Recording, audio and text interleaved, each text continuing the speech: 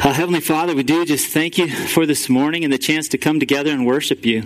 Lord, I thank you that you have been teaching us through your word, through this series, the Sermon on the Mount, Lord. And it's this morning we want to come to you again as if we were there for that very first teaching, sitting at your feet on the grassy hillside, hearing you teach your word. We ask that through your Spirit you might give us ears to hear from you today and give us eyes to see you and a heart to respond sensitively and obedient to you. And we just ask you might open up this passage to us and show us what you want each one of us to hear and come away with.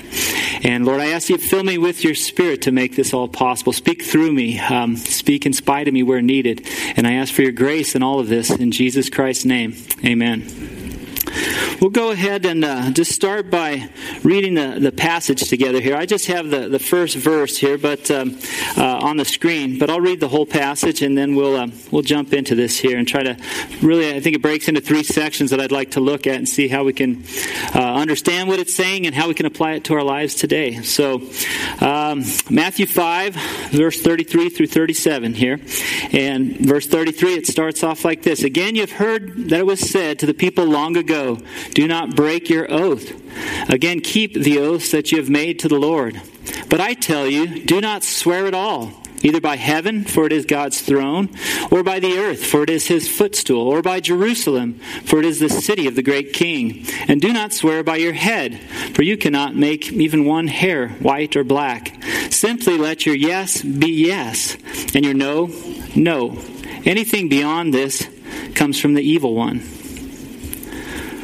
So let's take a look here at what, maybe start with a little of the background, what Jesus was talking about. Look at some things from the Old Testament to see what he was getting at. But so he says, you've heard that it was said to the people long ago, do not break your oaths. And there's some cross-references. If you've got a Bible or you look this up, they'll refer you back to Leviticus and Numbers. And so we're going to look at a couple of these verses and see what he was talking about. Leviticus 19, verse 11 through 13, kind of contains a part of this passage here, but it just says this. It says, "Do not steal, do not lie, do not deceive one another, do not swear falsely by my name, and so profane the name of your God. I am the Lord. Do not defraud your neighbor or rob him."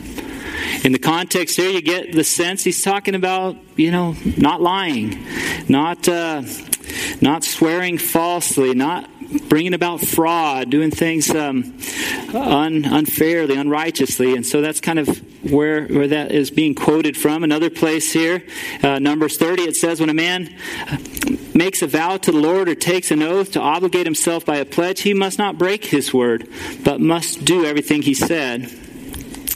Another place here, this one in Deuteronomy just says, "If you make a vow to the Lord your God, do not be slow to pay it. For the Lord your God will certainly demand it of you, and you will be guilty of sin. But if you refrain from making a vow, you will not be guilty. Whatever your lips utter, you must be sure to do, because you have made your vow freely to the Lord your God with your own mouth." So, let's see here. I'm going to back up a tad and hit on this.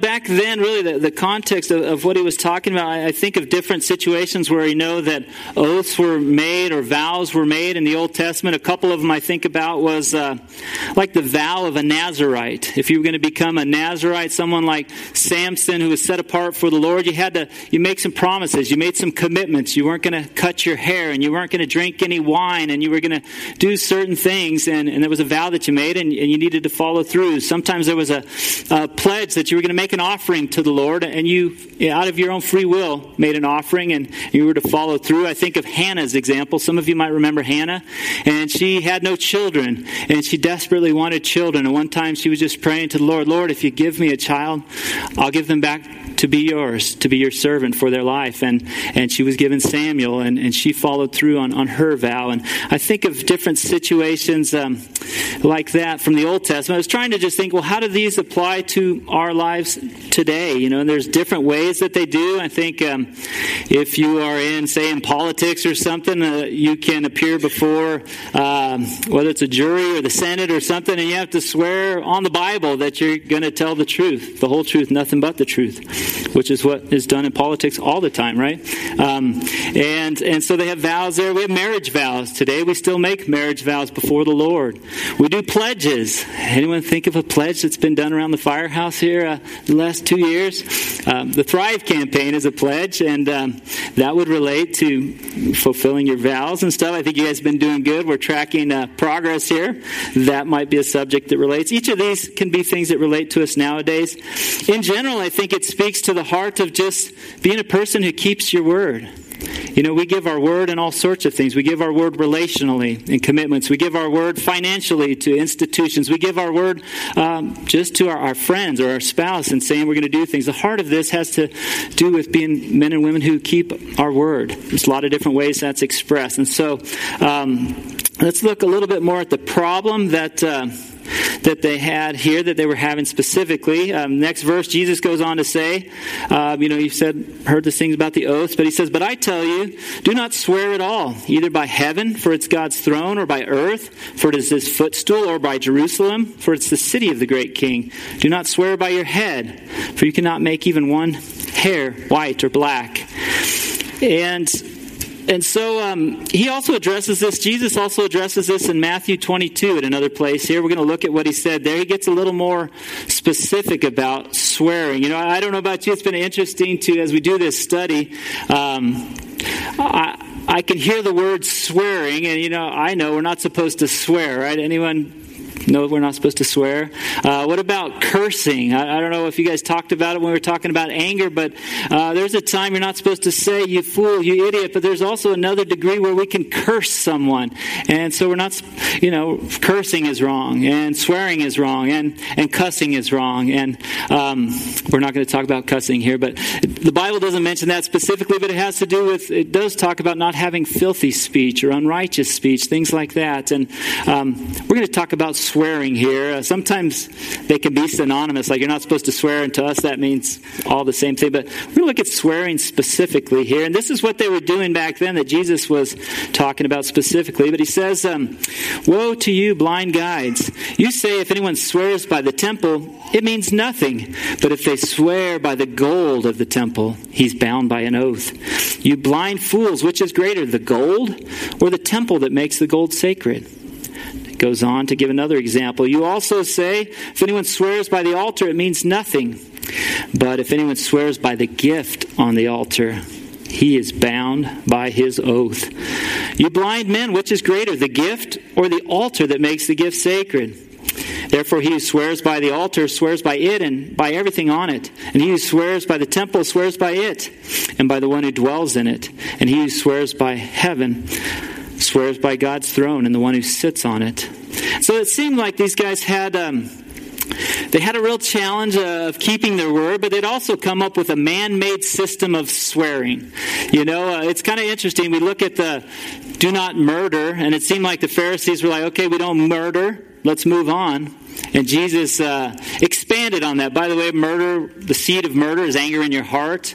The spirit of murder is anger expressed in abusive speech. The desire of murder is anger expressed through cursing others. And so he had more to expand on that. But with this oaths thing here, it kind of seems like there wasn't a lot on oaths, but they came up with a lot. The Pharisees were like, hey, let's tell you how this really works here. And it seems like they had a system of like, okay, you can swear by this, but don't swear by that. It reminds me a little bit of kind of like, I don't know if you do that anymore. I know Greg and I, sometimes we say we're going to do something, we pinky swear, and we just make sure that we've got, that we follow through on that. We do that often in pastors' meetings. No, we don't do that. Sometimes as a kid, you can do, you make a promise to your sibling you're going to do something, and little do they know that your fingers were crossed, right? I don't know, it seems like these guys had a world in which they lived that they actually did things like this, not as children, but as adults. And they had things like swear by something, but they didn't swear by the gold, so they don't really have to follow through on that promise. And it seems very strange that they lived in that world. I try to see how that connects with us. We'll figure out. Generally, they had a culture of lying and deceit was the heart of the problem. And also, they were not living in a way that reflect God's character. God was a God who, the scriptures tell us, he was faithful. He did not lie. He didn't change his mind. He didn't say like, I had my my fingers crossed with us. And yet they were living in a way that was supposed to be representing him, teaching people the ways of God.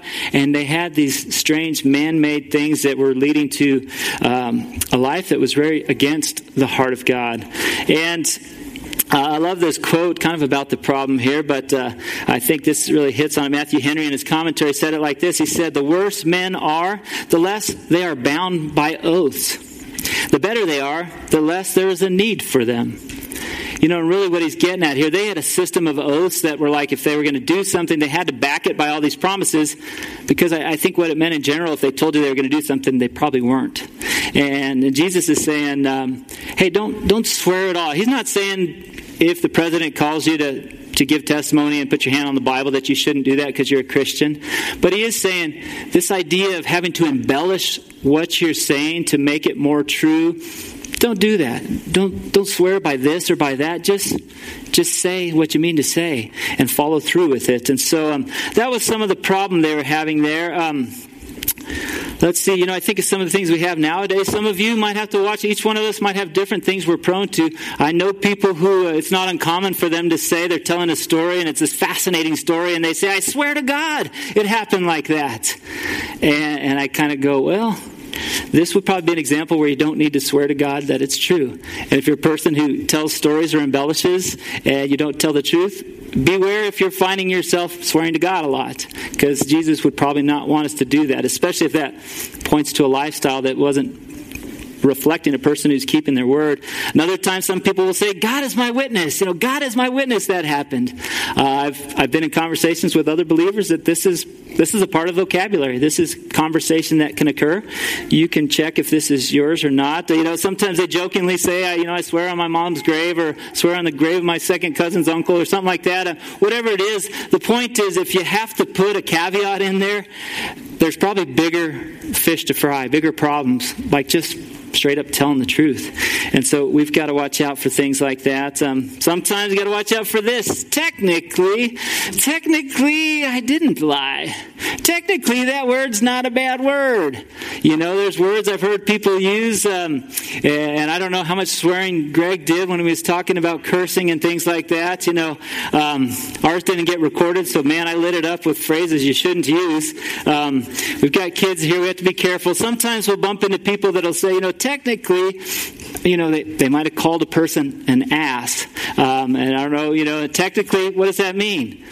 It's a donkey. It's a cute, furry little critter called a donkey, but someone says, you're an ass. And they think that technically that's not a problem. But God, God's listening in on the conversation. He's going, oh, let's see. Webster says, technically that's a donkey. Oh, well, that's such a sweet thing that they said to that person. Wow, but God is not looking for people to get real technical. God sees the words that we use, and there's certain words He doesn't want us using.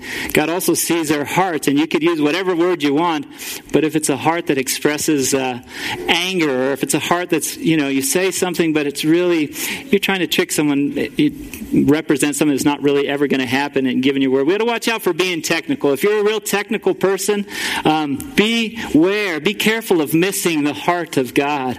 God's heart is it's a heart of truth. It's a heart of love. And if you get technical, you might find some problems. Maybe you say that. I sometimes will say that technically, just for fun. I got a computer science background. I like to say technically. Makes you sound smarter, right? But if you don't say that, if in your heart you go, well, I said that to this person, but technically it's not going to be a lie if I don't follow through, because I also said maybe in there. The fifth time that after I said yes, I actually said maybe. So technically I'm not lying, because I didn't say maybe somewhere in there. We just got to be careful, guys. We got to be careful, because the Pharisees, they were very technical. They came up with a whole system. Sometimes we can say, lies, white lies, little bitty white lies are not a problem, right? It's the big lies that are a problem. Well, technically, I think God doesn't like lies in general. He doesn't use lies with us. We have to be careful. Some of the professions that you might work in might be more prone to this than others. Some of you, anyone in politics out there, any politicians? We love to talk about the definition of politics, right? The root words. poly meaning many, and ticks meaning bloodsuckers, you know. And so you got to watch out if you're in politics. You might be prone to some of these errors here. Some of you might be involved in marketing. Anyone do any marketing? You don't have to raise your hand, but you know, there's kind of a hierarchy of lies. There's little white lies, and there's straight up in your face lies, and then there's like the worst of them all, marketing. You got to watch out if you work in you know, so there's different ways. Lawyers, obviously we know lawyers are, I'm just joking, I got a brother that's a lawyer. They could be good people too, you know. So anyways, but we just have to watch out. These errors can show up in a lot of different ways. Like the Pharisees like to usually just write off their errors and definitely point fingers at other people's errors. So make sure you check your world for, you know, if you got swearing going on, and it's because maybe there's some character issues about telling the truth or embellishing, or we'll talk a little more about that there. But we also need to make sure we're living in a way that's, you know, in line with the character of God. If you say you're a disciple of Jesus, if you say you're a Christian, how you live reflects on the Christ who you say you've invited into your life. If you call yourself a disciple, really we're supposed to be ambassadors to the world. So if we're doing things that are deceptive or exaggerating or whatever, it reflects on our Savior. You know, we have to be careful of this. I was at our pastor's conference here just a couple days ago with Brad and Greg and Drew Mahali, and I think Dennis Clark was there as well. But we were at a restaurant one night after the opening night there, and ended up talking to a couple guys, and these guys had a few too many beers to drink. I think they were, I don't know if they're saying a few sheets to the wind or something like that. But these guys were talking. I was talking to one of them, and he was, we were talking about, they asked, why are you there? Why are you in town in Des Moines? And we just said, we're at a pastor's conference. So they started talking, and eventually Drew was talking to one guy. I was talking to his other friend. Both of them probably had a little too much to drink. One of the guys had worked in Denver and Centennial, and yet at one point he's like, oh, you guys are pastors? Well, I'm a Christian too. And he pulls out a necklace, a chain on it, that says Jesus, kind of a fish wood piece of a necklace there. He's like, I'm a Christian too. And then, wow, cool, that's great. And so then he kept talking with Drew more. I kept talking to his buddy. Eventually the guy's like, yeah, where are you guys going next? Are you locals? We're trying to find the hot BITC whatever's in town here, and can you tell us where they're at? And we're kind of like, whoa, wait a minute here, buddy. And so we talked to him a little more, and then I just said, hey, if you're going to try to find out the guy's name. He told me Jimmy Carter. He told me a few other things, and eventually I got his real name. He was there on a project for Habitat for Humanity, so he was giving me a few little run around there. But eventually I told him, hey, buddy, if you're headed out on the town here, do one of two things, please. One, if you're going to chase women around, put your Jesus fish away, because that's just not right. And if you're going to represent Jesus, then get your fish out and act like you're representing Jesus. And it was, I don't know if he remembered much or not. Well, the reality is the next day we were at the same restaurant again, and this guy wanders up next to me, and I look, and I recognize him. And I remembered his name, and I don't think he recognized me, but I was like, hey, Eric, how are you doing? And he looks at me like, whoa, who's this guy, And I started talking to him, and he's like, oh, did I meet you last night? And I was like, yeah, we talked for a while. And he's like, I don't remember anything about that. And I was like, I don't imagine. I was like, do you remember when you signed me in your will to give me your car? He's like, what? But we had some conversations for a while. Eventually found out he was a part of a church in Florida that did church planting, and the church was growing, and he was a part of that church, it seemed like, in a semi-significant way. And so I just started talking with him a little more about, hey, I remember when I used to call myself a Christian. I used to say yes if people asked if I was a Christian, but I remember I had struggles with alcohol, and I had a hard time having control. Alcohol had control over me. I had a hard time with self-control there. And with women, I had a way of relating to women that was probably a lot like this guy was relating to women, disrespectful and self-centered. And I just got to share my testimony with him a little bit and send him on his way. But I think he was trying to decide what he was going to do that night. Was he going to be on the same mission he was the night before, or was he going to represent Jesus a little more? But I just think about us, guys. We reflect the God we say we follow. We reflect the name of Jesus Christ, whether we're prone to lying or exaggerating or prone to anger or prone to whatever it is, we reflect. And we got to remember that. And not only that, we could say, well, we should do it because we don't want to reflect bad on our Father. You don't want to be the kids that are reflecting bad on our Father. But more than that, our Father is our Creator, and He created this world that we live in, and He has a certain way He wants us to live, a way that's in line with His character.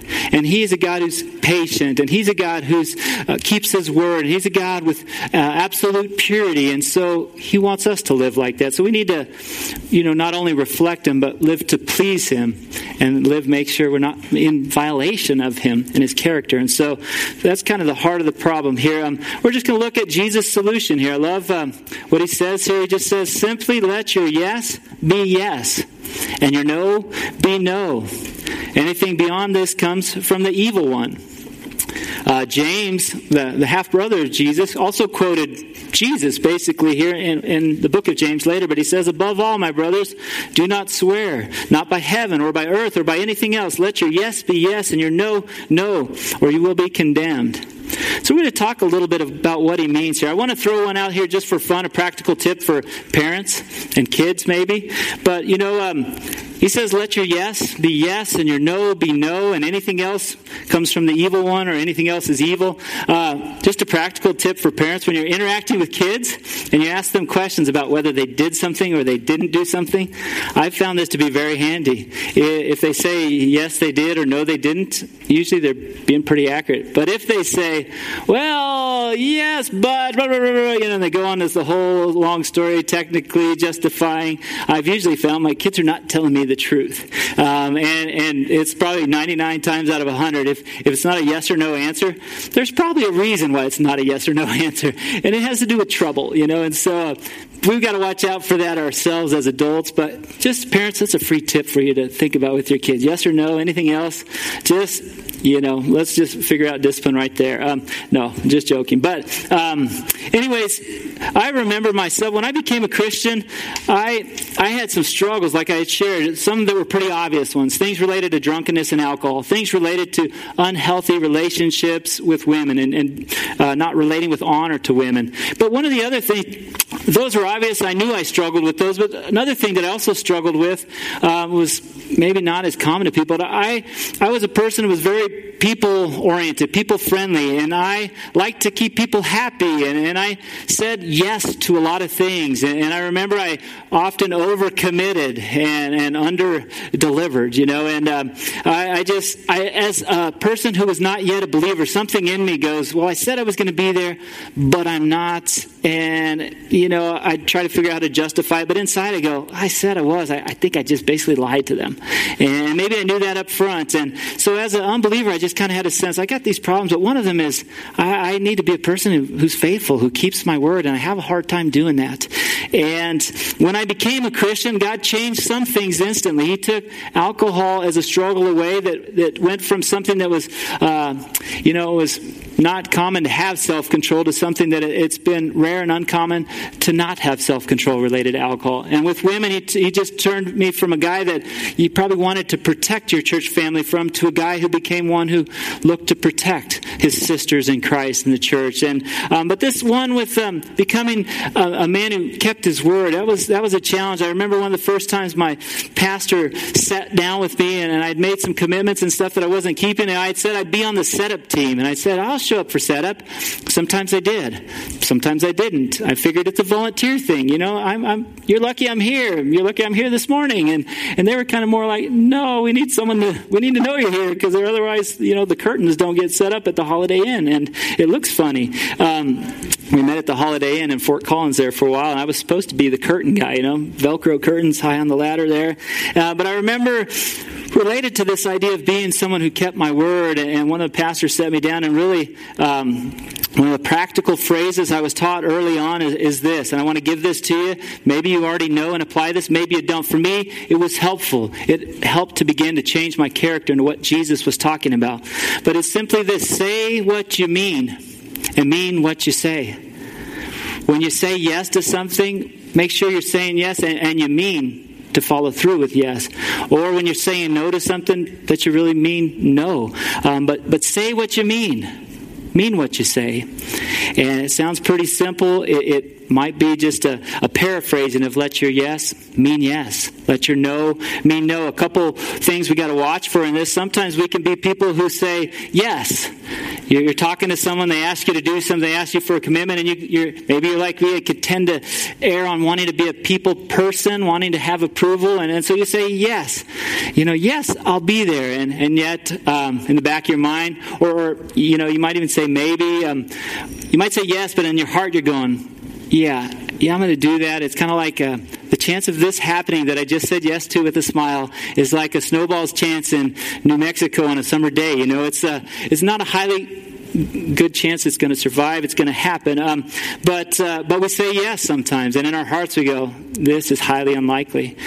But that's a case where you could say, if you want to say yes, let your yes mean yes, that you're going to do it. We have to watch out for that. Again, the verse that relates to this for me, one of the struggles was just this verse on, it's Proverbs 29 and verse 25, but it just says, the fear of man will prove to be a snare, but whoever trusts in the Lord is kept safe. And we have to beware of saying yes because we fear man, we fear a person's response. If we say no, they're going to be disappointed with me. If we say no, we're going to let them down. And so sometimes we can say less. We could say yes, knowing that's not true. And it's kind of like delayed disappointment. I'm going to say yes now. And eventually I know I'm not going to make it there. And I might not even be around when they're disappointed. Better that way. But not in God's eyes. God wants us to say yes and mean yes. And we have to avoid the fear of man. And sometimes to say yes, there's situations we should say yes to, but it's going to take faith. Instead of just overcommitting and just saying yes to everything, sometimes there's things we go, I know God probably wants me to say yes to this, and I don't think I'm going to be able to follow through on this unless He helps me. I feel like I had a week like that this week. Had a situation with this funeral where I knew the girl whose dad had died, and I knew her dad, and I knew who he had married, her stepmom, and I knew her mom, and I knew that this would be a great opportunity to serve and step in and bless that family. But I already had a really busy week, and my brothers were supposed to be showing up that night before, and so somehow I was going to be in this world of trying to host them and make sure they're keeping busy, and yet go to this funeral. And yet in it all, I just had a sense this is something that God wants me to say yes to, and somehow He's going to have to help bring it all about. And I said yes, and I didn't know how things were going to work out. My brothers texted me later that morning, and after I had said yes in faith, they said, by the way, we're running late. I had to get a cast on my kid's arm, and so we're going to be a day late, and so we're not actually going to get there till Friday night. And so then it just like God allowed the whole thing to happen, that I could faithfully follow through with something like that. So we have to be, sometimes it takes faith to be faithful here. And sometimes, we need to not fear and say no. Sometimes we need to say no when we mean to say no. Sometimes we can say maybe. We can leave the door open. We should say no. Everything in us says, I know I need to say no, but I just throw out a maybe.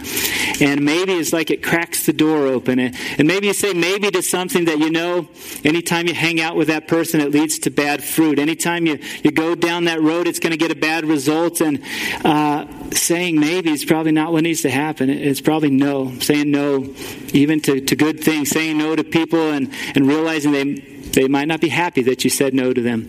But we've got to say no. Titus here, it's interesting that Titus 11 is a verse that says, just talking about the grace of God, it says, let's see here. For the grace of God that brings salvation has appeared to all men. It teaches us to say no to ungodliness and worldly passions, and to live self-controlled, upright, godly lives in this present age.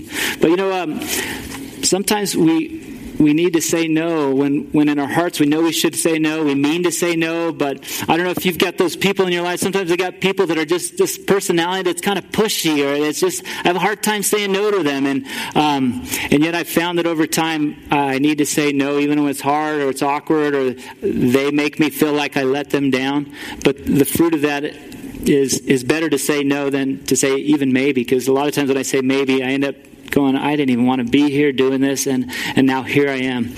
So let your yes mean yes, and your no mean no.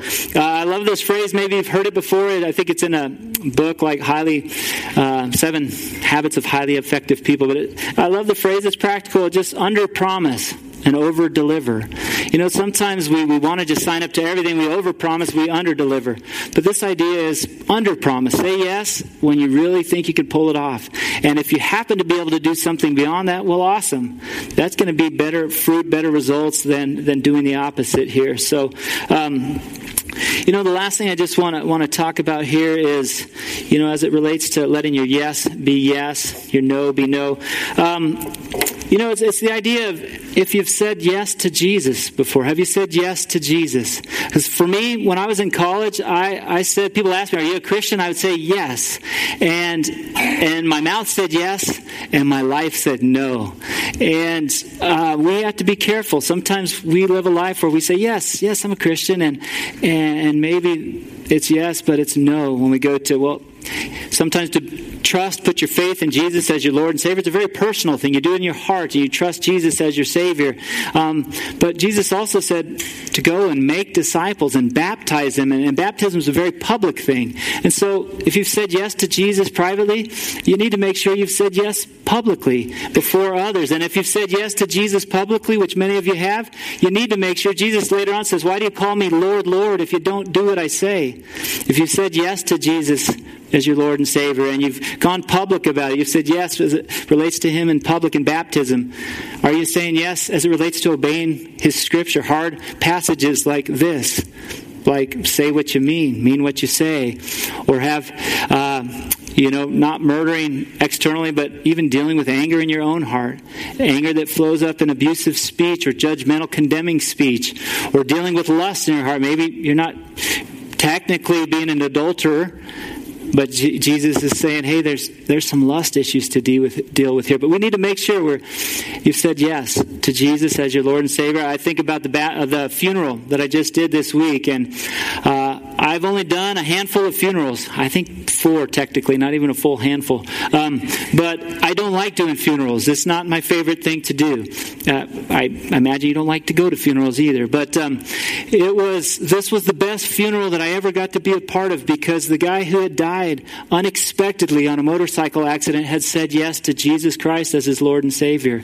And so I could share that though we mourn the loss of his life, we mourn with the hope that we will see him again as Jesus promised. And Jesus proved to be one who keeps his word. And so we can have hope in the promises that he gave. And it was an encouraging time. But I want to make sure you and I, we don't know. I shared a song quote. Some of you know the song In Christ Alone. But it has a line in there that talks about, till he returns or calls me home. You hear, in the power of Christ I'll stand. But you and I don't know. The signs are out there that his return is imminent, more than ever in the history of the world. And yet, whether it's till he returns or till he calls us home, some of us will get called home even sooner than that. And Jesus said in Luke 12:40, you also must be ready, for you don't know the hour when the Son of Man will come. And I would just want to encourage you. Some of you I don't know here. Some of you are new faces, and that's very encouraging. But I want to just urge you to make sure you've said yes to Jesus as your Lord and Savior. And if you have, I encourage you to tell somebody.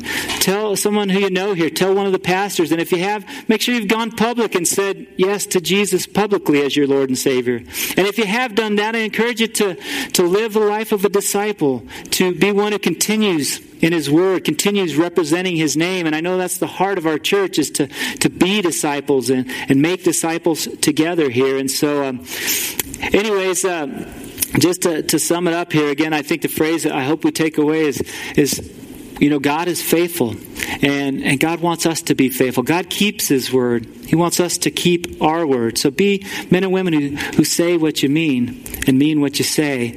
And all of that with his help. He wants to help us be faithful and represent him well. So let's pray and ask for his help in this.